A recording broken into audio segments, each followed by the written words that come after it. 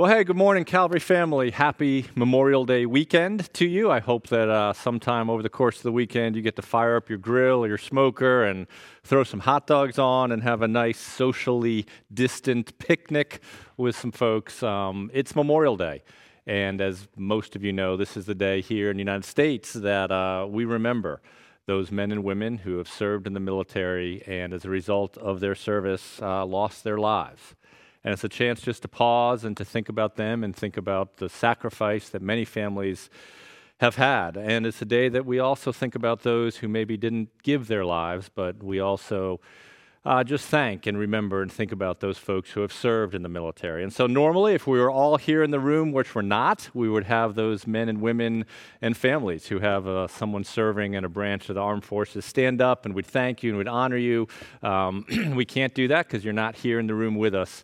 But even though you're not here with us, we just want to thank you. And we want to say we appreciate what you've done and how you've served. So happy Memorial Day and thanks. And today, whether serving in the military is part of your story or isn't part of your story, the cool thing is that what unites us together isn't our military service, but something bigger than that. And what unites you and unites me and unites us together, for many of us, is Jesus. And so as folks who believe in Jesus and want to know what Jesus has for us and how to honor him and serve him, we have a great opportunity together to come and to open up the Bible and see some practical wisdom and truth for our lives together. So I'm going to pray, and then we're going to jump into what God has for us in his text. Let's pray. Father, I am grateful once again we come and we open up your word, and it's becoming a bit familiar to do this through video, but still a bit odd. And I think of those folks who are at all different phases today, and some are having great days and some are having challenging days, and we pray for your peace and your comfort and your strength. We thank you that we can know what you want us to do and how you want us to live. You've spoken to us, and you still speak to us today through your word. And so thanks for the opportunity to come to this. You know every single person who's listening, and you know why they're listening. And in your sovereignty, those of us who have clicked on this sermon today are here. And so I pray that your word will work powerfully to bring encouragement or to bring exhortation as we continue to rest in your grace, Father, and trust the Spirit's work in our lives to become the people that you're shaping us to be more like Jesus. So thanks for this moment. Thanks for this opportunity. Please work on this Sunday morning. And we pray this in Jesus' name. Amen. Well, if you've been with us, you know that we're several Sundays into our study in this book of Joshua. And in this study, we've been following the historical journey, historical events that have happened in the Jewish people's lives. And we watch on this trek that they've been making. We're going to pop a map up on the screen, and we've referred to this map a few times. And we've been watching this group of Jewish people who are now being led by Joshua. That they've come up to the Jordan River, right? And then they've crossed from the east side of that Jordan River. They've crossed over to the west side of that Jordan River. And you'll kind of see there in that little circle deal on the map, the very first city they encounter after they've crossed that Jordan River is a city called Jericho, right? Jericho. First city they encounter is Jericho. And some of you already may be thinking about the little song, Joshua Fought the Battle of Jericho, right? That's kind of where we find them today. And if today you were to hop on a plane and you were go to that circled city, that area of what used to be historical Jericho, here are some of the things you would see, right? We have two different pictures for you of the ruins of that historical city, and you're going to see there the walls of that city. You'll see an image of a man standing next to the wall to give you some context of how high those walls were and what those city used to look like. But back in the story where we find ourselves in Joshua, when the Jewish people were looking at that city, when the Jewish people were approaching the city of Jericho, it wasn't ruins. It wasn't torn down. In fact, it was this significant, huge kind of outpost, obstacle that they had to get across. When the Jewish people had crossed over the Jordan, and the first place they were going to hit was that city of Jericho, man, the city of Jericho was one of the most well-fortified and defended cities kind of back in that time. Those walls that you saw in ruins, man, originally they were 15 feet high, they were several feet wide, and there wasn't just one wall. They had this double ring of walls that surrounded the city. In order to attack the city, in order to get into the city, you had to find out some way to get over not just one wall, but two walls. Man, in this city, to get past it was an obstacle, and it was a challenge. And what's interesting is that obstacle and that challenge was directly on the path that God was leading these people. It was something that they were going to have to face. The city of Jericho was something that they were going to have to overcome. It was a hurdle, it was a challenge that they were going to have to deal with as they continued to obediently follow God where He was leading him. And here's why that matters to you and to I this morning, because for you and for I this morning, each one of us who's listening to this, no matter what you believe about Jesus, no matter what you believe about the Bible, every single one of us in some moment in our life is going to face an obstacle. Every single moment, every single one of us in some place in the journey that we're walking in our lives, we're going to encounter things. We're going to encounter circumstances. We're going to encounter challenges. We're going to encounter obstacles that sometimes seem too big, that seem overwhelming, that seem unbeatable, that seem like we're never going to be able to get across it, that what we're facing, what's in front of us, what's right here that we're walking through, is we're going to feel like, man, it's just too much to overcome. And maybe for some of you, as you're listening to that feeling, the reality of facing an obstacle or facing a circumstance that just seems so large and so looming, maybe that's something that you've been experiencing the past few months. Maybe that's something that you're experiencing right now. Right in front of you is a challenge, is a circumstance, is a hurdle that you got to get past, you got to get through, you got to figure out, but you don't know how to do it. Maybe you're not experiencing it now, but maybe as you're thinking about, okay, things are starting to open up, right? There's a chapter after this stay home stuff, and there's something out there that when you've stayed home and we've kind of been quarantined, you haven't had to deal with, but you know that, man, there's this looming issue that you're going to have to deal with, and you're starting to get a little stressed about it. You're starting to get a little anxious about it because, man, it's tough, and it's big, and it's a challenge. And here's the reality for you and for I this morning. The question is not whether we're going to encounter obstacles and challenges and hard circumstances in our life. The question is, when we do encounter those things, how are we supposed to act? It's not whether we're going to encounter those things, because we are going to encounter those things. The question is, when we encounter them, how are we supposed to act? And so that's what our text is going to be about, right? This issue of an obstacle, this challenge, this big thing to deal with. We're going to be picking up where we left off last week. We're going to be in Joshua chapter 5, verse 13, and we're going to kind of work our way through part of chapter 6 as well. And as we walk through the text, what we're going to kind of pull out is try to deal with the question of this: what do we do when we face an overwhelming obstacle? What do we do when we face an overwhelming obstacle? Well, in this historical account and situation, where do we find Joshua? We pick up the story and we see Joshua in a certain place. It's probably early in the morning, and kind of that early morning haze and fog is starting to lift, and Joshua has the Jordan River back to his back, and in front of him, he's staring at this city of Jericho. It's probably off in the distance still, and he can just see the outline of it. He just sees the shape of it. We know many times in the past he's tried to figure out strategy, and he's probably looking at that city thinking about, man, how am I going to deal with that? How am I going to fight that? How am I going to navigate through that? And as he's looking out at that city, what happens? We see what kind of happens in verse 13 of chapter 5. And it says this: when Joshua was by Jericho, he lifted up his eyes and he looked, and behold, a man was standing beside him with his drawn sword in his hand. And Joshua went to him and said to him, "Are you for us or for our adversaries?" And he said, "No, but I am the commander of the army of the Lord. Now I have come." And Joshua fell on his face to the earth and worshipped and said to him, "What does my Lord say to his servant?" And the commander of the Lord's army said to Joshua, "Take off your sandals from your feet, for the place where you are standing is holy." And Joshua did so. Who is this person? Who is this character that shows up, this commander? Well, there's two clues in the text to who he is. The first is the very first phrase that's used as his title, the commander of the army of the Lord. That title, at different times in the Old Testament, and similar titles are used to describe moments when God, right, the Son or the Father, somehow makes an appearance in some form to some person on earth. That title is used in different moments in the Old Testament when God, in some form, makes an appearance to a person on earth. But there's a second kind of another layer that helps us try to understand who this person is, and it's what the person says. And if you look at the end of verse 15, what this commander of the Lord's army says is this. He tells Joshua to take off your sandals because the place that you're standing is holy.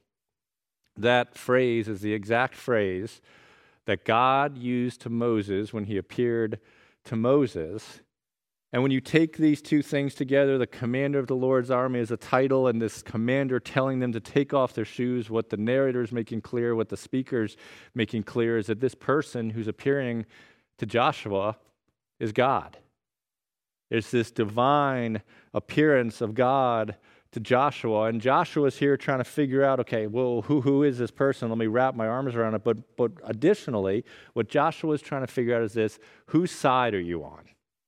Right? Are you on my enemy's side? Am I going to have a bunch of trouble fighting against you, or are you on my side? And what God does is He doesn't answer that question directly. God flips the question, and God kind of dodges the question of whose side He's on in this. And I love how He answers in verse 14, because this is what He wants Joshua to get. He says, no, right? But I am the commander of the Lord of the army. Now I have come. Now I have come. It's early in the morning. As a leader of the people, Joshua's looking at this big obstacle that he's going to have to get across, and he's thinking about how to deal with it and what to do with it. And in that moment, what God does is make an appearance to him, and what God wants to get across to Joshua is one simple point, and the point is this: Joshua, you're not in this alone. I have come. I am here. And I am here as the commander. What God is trying to tell Joshua is, Joshua, hey, relax, bro. You're not ultimately in charge. Ultimately, what God is saying is, Joshua, I'm in charge. And that should have been this great encouragement to Joshua, that all the pressure to fix and to deal with this obstacle wasn't on him. And in addition to that, what God is trying to make clear to Joshua is, Joshua, not only am I the one who's in charge, not only am I the one who's ultimately responsible, but I am here with you. Now I've come. And Joshua, I'm in charge, and Joshua, I'm with you. And before Joshua took one more step towards that obstacle, before Joshua made one more plan to deal with that obstacle, what God wanted him to know was those two things, and that's something that we can know.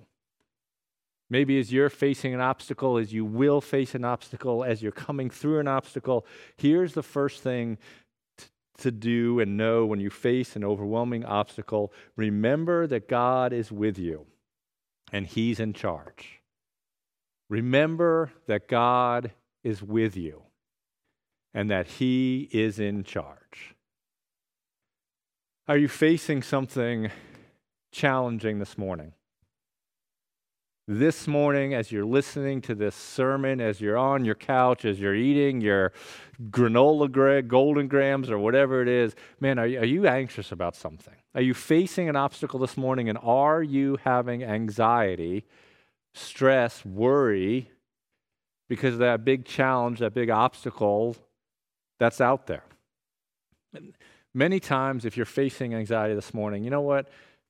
Many times the reason we face anxiety is because we forget things.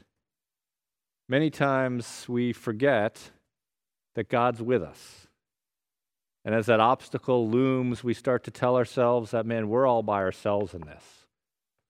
It's just us against that. And when we forget that God is here with us, our anxiety level starts to rise. And our anxiety level also starts to rise as we face obstacles when we start to think that we're ultimately the ones who are responsible to deal with that obstacle. Sometimes what just ramps up the anxiety in your life and in my life is when we face something and we think, okay, it's my job to ultimately fix this. It's my job to ultimately overcome it. And we take responsibility to try to fix something that ultimately we don't have any power or ability to fix. And when you take the responsibility to fix something that you don't have the ability or the power to ultimately fix, man, that creates all sorts of anxiety. And this morning, if you're facing an obstacle out there and if you're facing anxiety because of that obstacle, maybe what God wants you to know is what he wanted Joshua to know. And maybe before you take one more step towards dealing with that, maybe before you make one more decision about what to do, maybe before you have one more anxious night tossing and turning about it, you need to remember that God is with you and he's in charge. As this account continues, we see another truth, and we see that as we move over to chapter 6, verses 1 and 2, and it starts to describe what this obstacle is like, and it's layering on this significance of this hard thing to overcome. Now Jericho, chapter 6, verse 1. Now Jericho was shut up inside and outside because of the people of Israel. In other words, man, these guys have clamped it down, right? They've buttoned down the hatches. They've locked and loaded their Glocks. This thing's a fortress that they're ready to go. The people inside are ready to fight the people who are trying to attack. None went out and none came in. But look what God says to Joshua. Verse 2, and the Lord said to Joshua, see, I have given Jericho into your hand with its king and its mighty men of valor. The tense there is so important. It's a past tense, right? It's something that's already been done. I have given to you this city. What God is telling to Joshua is this: hey, Joshua, look, man, you just need to face this moment knowing that the victory, it's already been accomplished. I've already won this for you, Joshua. Right? You're not fighting for victory, Joshua. You're essentially fighting from a place of already having victory. And God wanted Joshua to know that. Here's the second thing to know and to do when you face an overwhelming obstacle.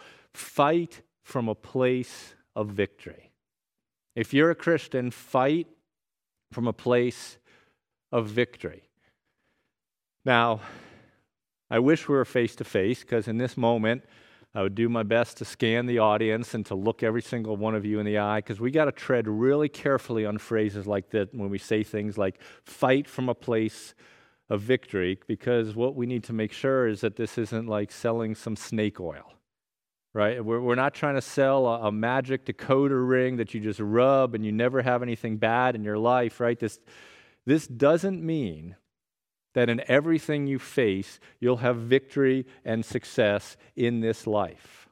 It doesn't mean that on every day and in every way, whatever obstacle you face, that you're going to have victory in, right? There's going to be some things that we wrestle with for years, and there's going to be some things that some of us wrestle with throughout our entire life. Some people may face addictions, and it's something they battle through the remainder of their lives. Some people are going to have depression and anxiety. And it's something that's going to come in waves at different moments and different years and different decades of their story. There's going to be defeats on some days and in some ways. And so when we say that we fight from a place of victory, it doesn't mean that God protects us from everything hard and makes everything always all right. But what it does mean is this, that ultimately, and in the end, what it means is this: God wins. God wins. And today, this day, Jesus has already given us victory in some areas. He's given us victory over the penalty of sin. He's given us victory over shame. He's given us victory over fear. He's given us victory over death. Jesus has given us victory over hopelessness. We have victory over those things, and ultimately God will give us victory at the end of our story over everything because God wins. And sometimes we just need to stop thinking we've been defeated. And sometimes what we need to do is remember, look, at the end of the story, when the last chapter's read, when we're in the presence of God and we're worshiping Jesus, our Savior and our King, God wins. And as Joshua is about to walk into this moment with an obstacle and with a challenge and with a fear, what God wants Joshua to remember is, Joshua, man, I've already won this. I've already done this for you. So fight, Joshua, from the place of victory. What was the plan for the fight? What was the strategy of the battle, right? How was it that Joshua was supposed to take the city? Well, God lays out kind of this strategy, and it's this 7-day process. It's this plan, and there's a different plan for days 1 through 6 and a different kind of attack plan from day 7, right? So, as God and Joshua are like in the tent and they had the battlefield plans laid out and they have the little map with little tanks and a little deal, right? What's the attack strategy? Well, we see the day 1 to 6 plan, the plan for days 1 to 6 in chapter 6, verses 3 in the first part of 4. So here's the plan for day 1 through day 6. You shall march around the city, all the men of war going around the city once. Thus you shall do for 6 days. 7 priests shall bear 7 trumpets of ram's horns before the ark. And so here's kind of the plan, right? As we read later, we see it fleshed out a little more. But it's this kind of parade. And in the front of the pack are some soldiers, then are some priests with some trumpets, then behind the priests with some trumpets is the Ark of the Covenant, and behind the Ark of the Covenant are kind of like these Navy SEAL rear guards. And that parade, that processional, takes 1 lap around the city each day for 6 days. That processional takes 1 lap around the city of Jericho each day for 6 days. On day 7, there's a different plan. We see part of that plan revealed in the second part of verse 4 and then into verse 5, where it says this: On the 7th day, you shall march around the city 7 times, and the priests shall blow the trumpets. And when they make a long blast with the ram's horns, when you hear the sound of the trumpet, then all the people shall shout with a great shout. And the walls of the city will fall down flat, and the people shall go up everywhere straight between them. So the 7th day, right, there's priests, and they make the lap, and then there's a trumpet blast, and then everybody's shouting. Now, man, this, in this culture, and even in our culture, in most cultures, this is a really, really strange battle plan. It's like odd, it's countercultural, it doesn't seem to make much sense, right? Because it's a little weird. Because in this culture, there were 2 ways that you would attack a city. Normally, most troops, most military leaders, if they came up to a city like Jericho, they would try to overtake it by 1 of 2 ways. They would build these ramps, right? Maybe you've seen like Lord of the Rings or other movies where they attack castles. They'd build some ramps, and then what they'd do is, man, they'd make those ramps able to get up to the top of the wall, and they would like send a charge of people up over these ramps at different places, and they'd use ramps to overcome the walls of the city. That was one way that made sense, that was relevant, that seemed to be a good thing to do in this moment. The second way to attack a city wouldn't be through ramps, but it would just be through a siege, where the troops would just surround the city, and they wouldn't let any food in, they wouldn't let any fresh water in, and they would just wait. And they'd wait for long enough and long enough and long enough until the people inside started to starve and started to die, and they would just wait it out. Ramps or a siege, that's what would have made sense. That was the normal way. That was the cultural way. That was the relevant way. That seemed to be the wise way to attack and to handle and to deal with this obstacle. But as they face this obstacle in this moment, what God wanted them to do, how God wanted them to act, it just didn't make a whole lot of sense to them. And it was strange. It was different. And it wasn't relevant. It wasn't the normal operating procedure. And that shows us the third thing to do when we face overwhelming obstacles, which is this. Do not let the strangeness of God's instruction keep you from obeying God's instruction. Sometimes when you face an obstacle, the way God tells you to handle it, the way the Scripture says we are to act facing that obstacle and amidst that obstacle, it's going to sound a little strange. It's not really going to be the way that we think makes the most sense. But in that moment, don't let the strangeness of God's instruction keep you from obeying God's instruction. Maybe you're facing an obstacle this morning, a challenge, a hurdle. And as you think about how you're going to navigate it, the way that seems easiest to get out of it or to deal with it or to just make it go away is to lie. And you're justifying that lie in your mind. You're saying, well, it's just a white lie. It's a little lie. You're using little words like fib, right? And you're trying to justify a lie. And in your mind, what you're telling yourself is, man, that obstacle, the best way to get through it, if I just lie, man, I'm on the other side of it. And then for the rest of my life, cross my heart, stick a needle in my eye, right? I'll never lie again. But right now it makes sense to lie. But what you know is that God doesn't want you to lie. God wants you to be honest. And sometimes honesty actually makes the obstacle harder. And sometimes honesty doesn't make things easier. Sometimes honesty makes things harder. And so you're in a place where you're thinking, man, if I do it God's way, that just seems strange because it's not going to get me around the obstacle. It's going to keep me right in the midst of it. Don't let the apparent strangeness of telling the truth in this moment keep you from obeying what God wants you to do by telling the truth in this moment. Maybe these past, I don't even know what it's been, 8, 9 weeks that families have been clumped together. Maybe going into those 8 or 9 weeks, your marriage wasn't in a great spot. Maybe coming into these past 8 or 9 weeks, your marriage was in a dry spot, a hard spot. You just simply don't like the person you're married to anymore. And I don't mean you don't like them for like a day. I mean like you can't stand them. And now you've been trapped together in a house for 8 or 9 weeks, and all that's done is magnify the difficulties in your marriage. And you've reached a point where you think to yourself, man, I just want to get a divorce. I just want out of this deal. And all your friends, right, that's the approach that some of your friends have taken. Man, all your friends are telling you, what are you doing?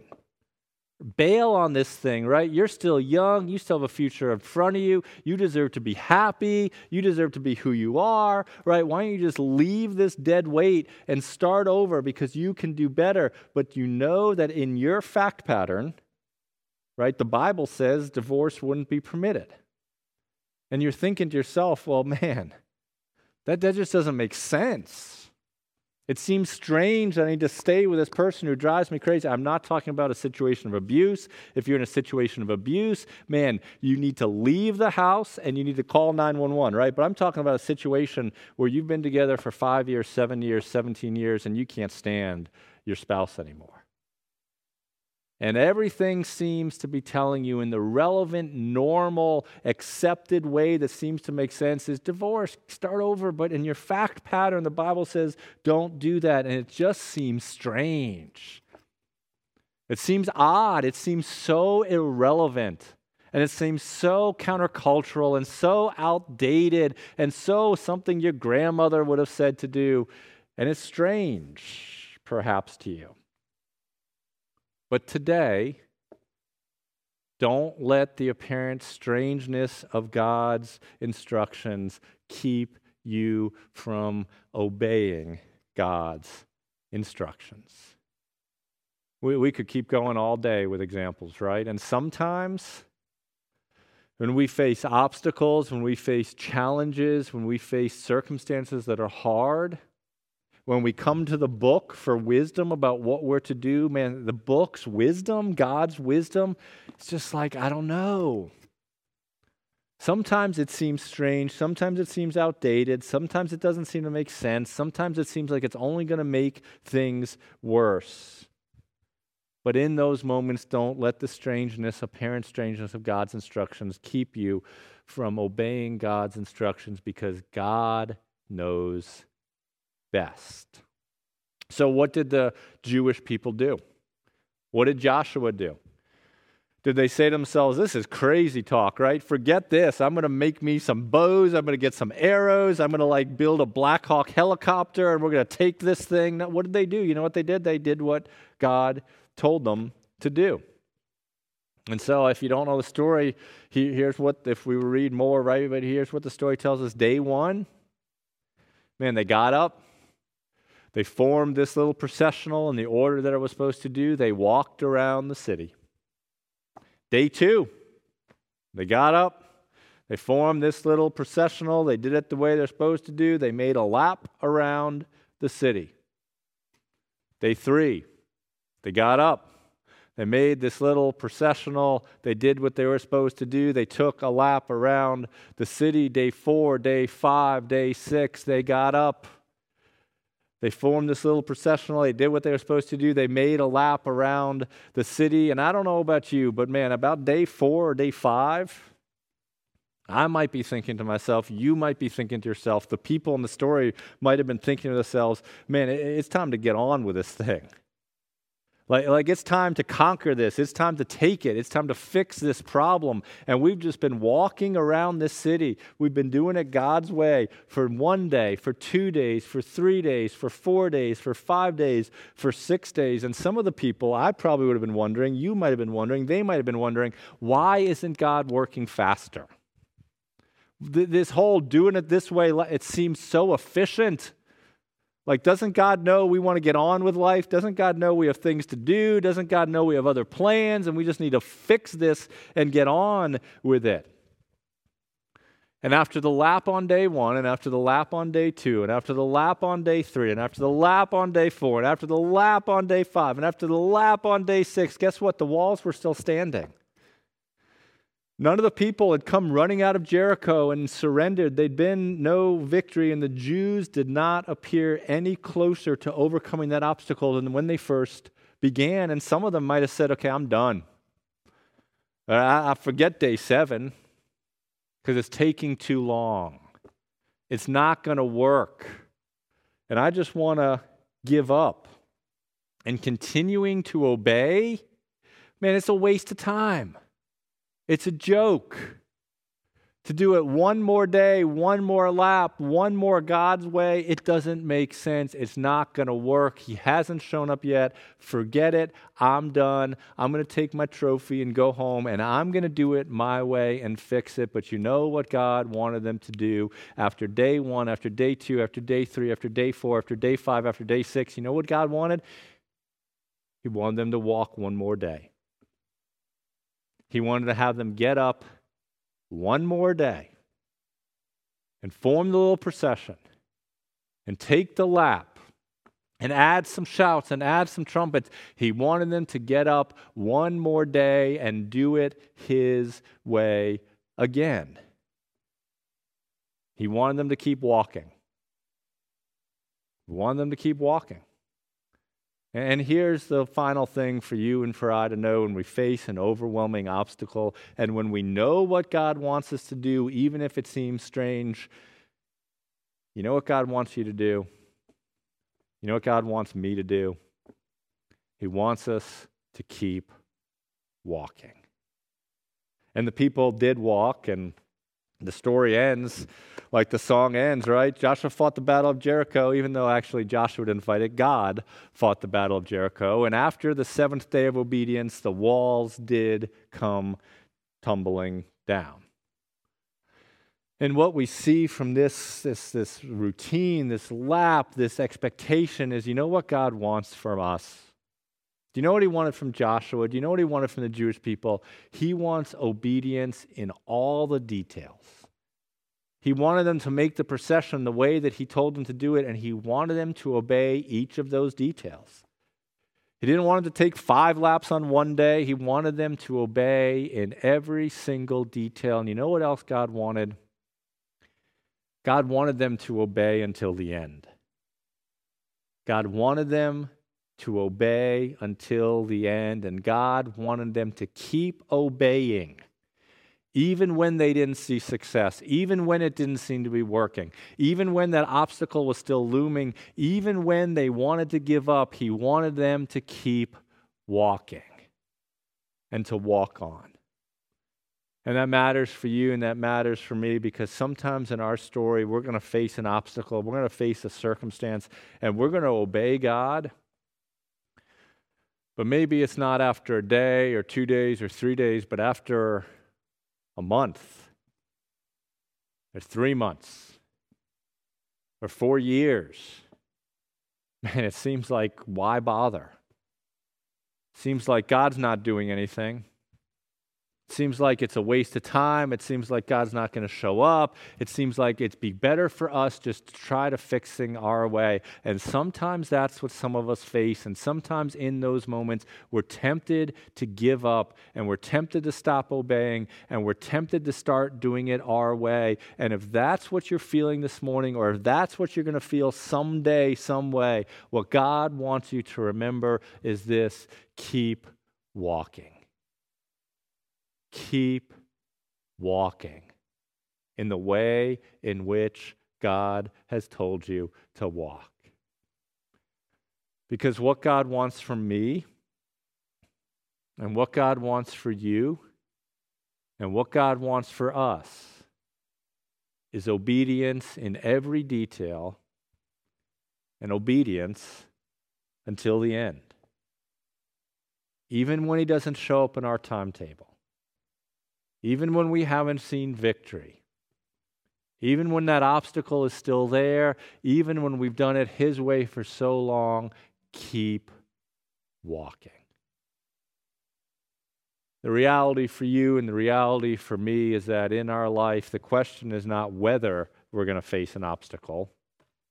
The question is, when we do face that obstacle, when we do face that challenge, when we do face that circumstance, when we do face that moment or that thing that is bigger than us that we have to deal with and get through, the question is, in those moments, how do we act? And God has shown the Jewish people, and God has shown Joshua great truths about how He expected them to act in their story.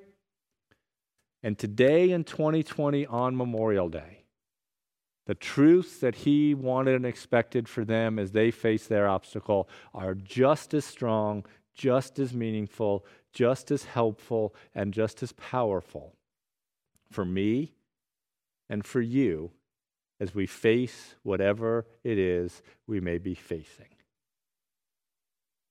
You're not alone. Don't give up. Fight from a place knowing that in the end of the story, when you read the last chapter, God wins. And sometimes we need to frame what we see not from a place of we're defeated, but from a place of, man, you know what? My King, man, He's the one who wins at the end of the day. And don't let the strangeness of what God sometimes asks you to do and obeying Him when you face an obstacle keep you from obeying Him. And when you do choose to obey, even if it seems irrelevant, even if it seems outdated, even if it seems countercultural, if you don't see victory quick, if it seems like God's taking a long time, if you think it's futile, and if you think it's foolish, keep walking. Keep walking. Man, I hope you have a great Sunday. I'm excited about what God has told us today through His Word. I'm excited about what He has for us next week, and would love for you to click back online and join us. Man, as we say every week, if there's any way that we can pray for you, go to the homepage of our website right now. We have a way for you to submit a prayer request. If you want to get in touch with us, you can email. There's an email on our About Us page, an email of the pastors. If you want to learn more about Calvary or how to get connected, we want to make sure we're continuing to engage with you and care for you well during this time. And so there's ways for you to reach out and let us know how we can help. Man, I hope you have a great weekend. I do hope you get to eat a hot dog, or if you're a vegetarian, have a veggie burger. And I do hope that you know that God is good, and He is loving, and He cares for you, and He can be trusted. So walk on. Let me pray. Father, thank you that you don't leave us alone as we faced obstacles. Thank you that what you wanted Joshua to know before he even got any step closer to the city of Jericho was he was starting to perhaps feel fear and not knowing what to do, that you wanted to stop those potential feelings and let him know that you were with him, and that ultimately the one who was responsible to bring victory wasn't Joshua, it was you. And Father, help us even today to think about and to rest on and to cling to the fact that you're present, and that ultimately you're the one with the power and the authority and the ability to help us in the things that we can't fix ourselves. And so, Father, help us to do the very thing that you ask us to do when some of us are facing obstacles, not to try to fix them in our own power, but to humble ourselves before you by casting those things upon you, and by trusting you, and by thanking you, and by resting in you. Father, I pray you'll give us peace, give us strength, and thank you for mercy and grace. Amen.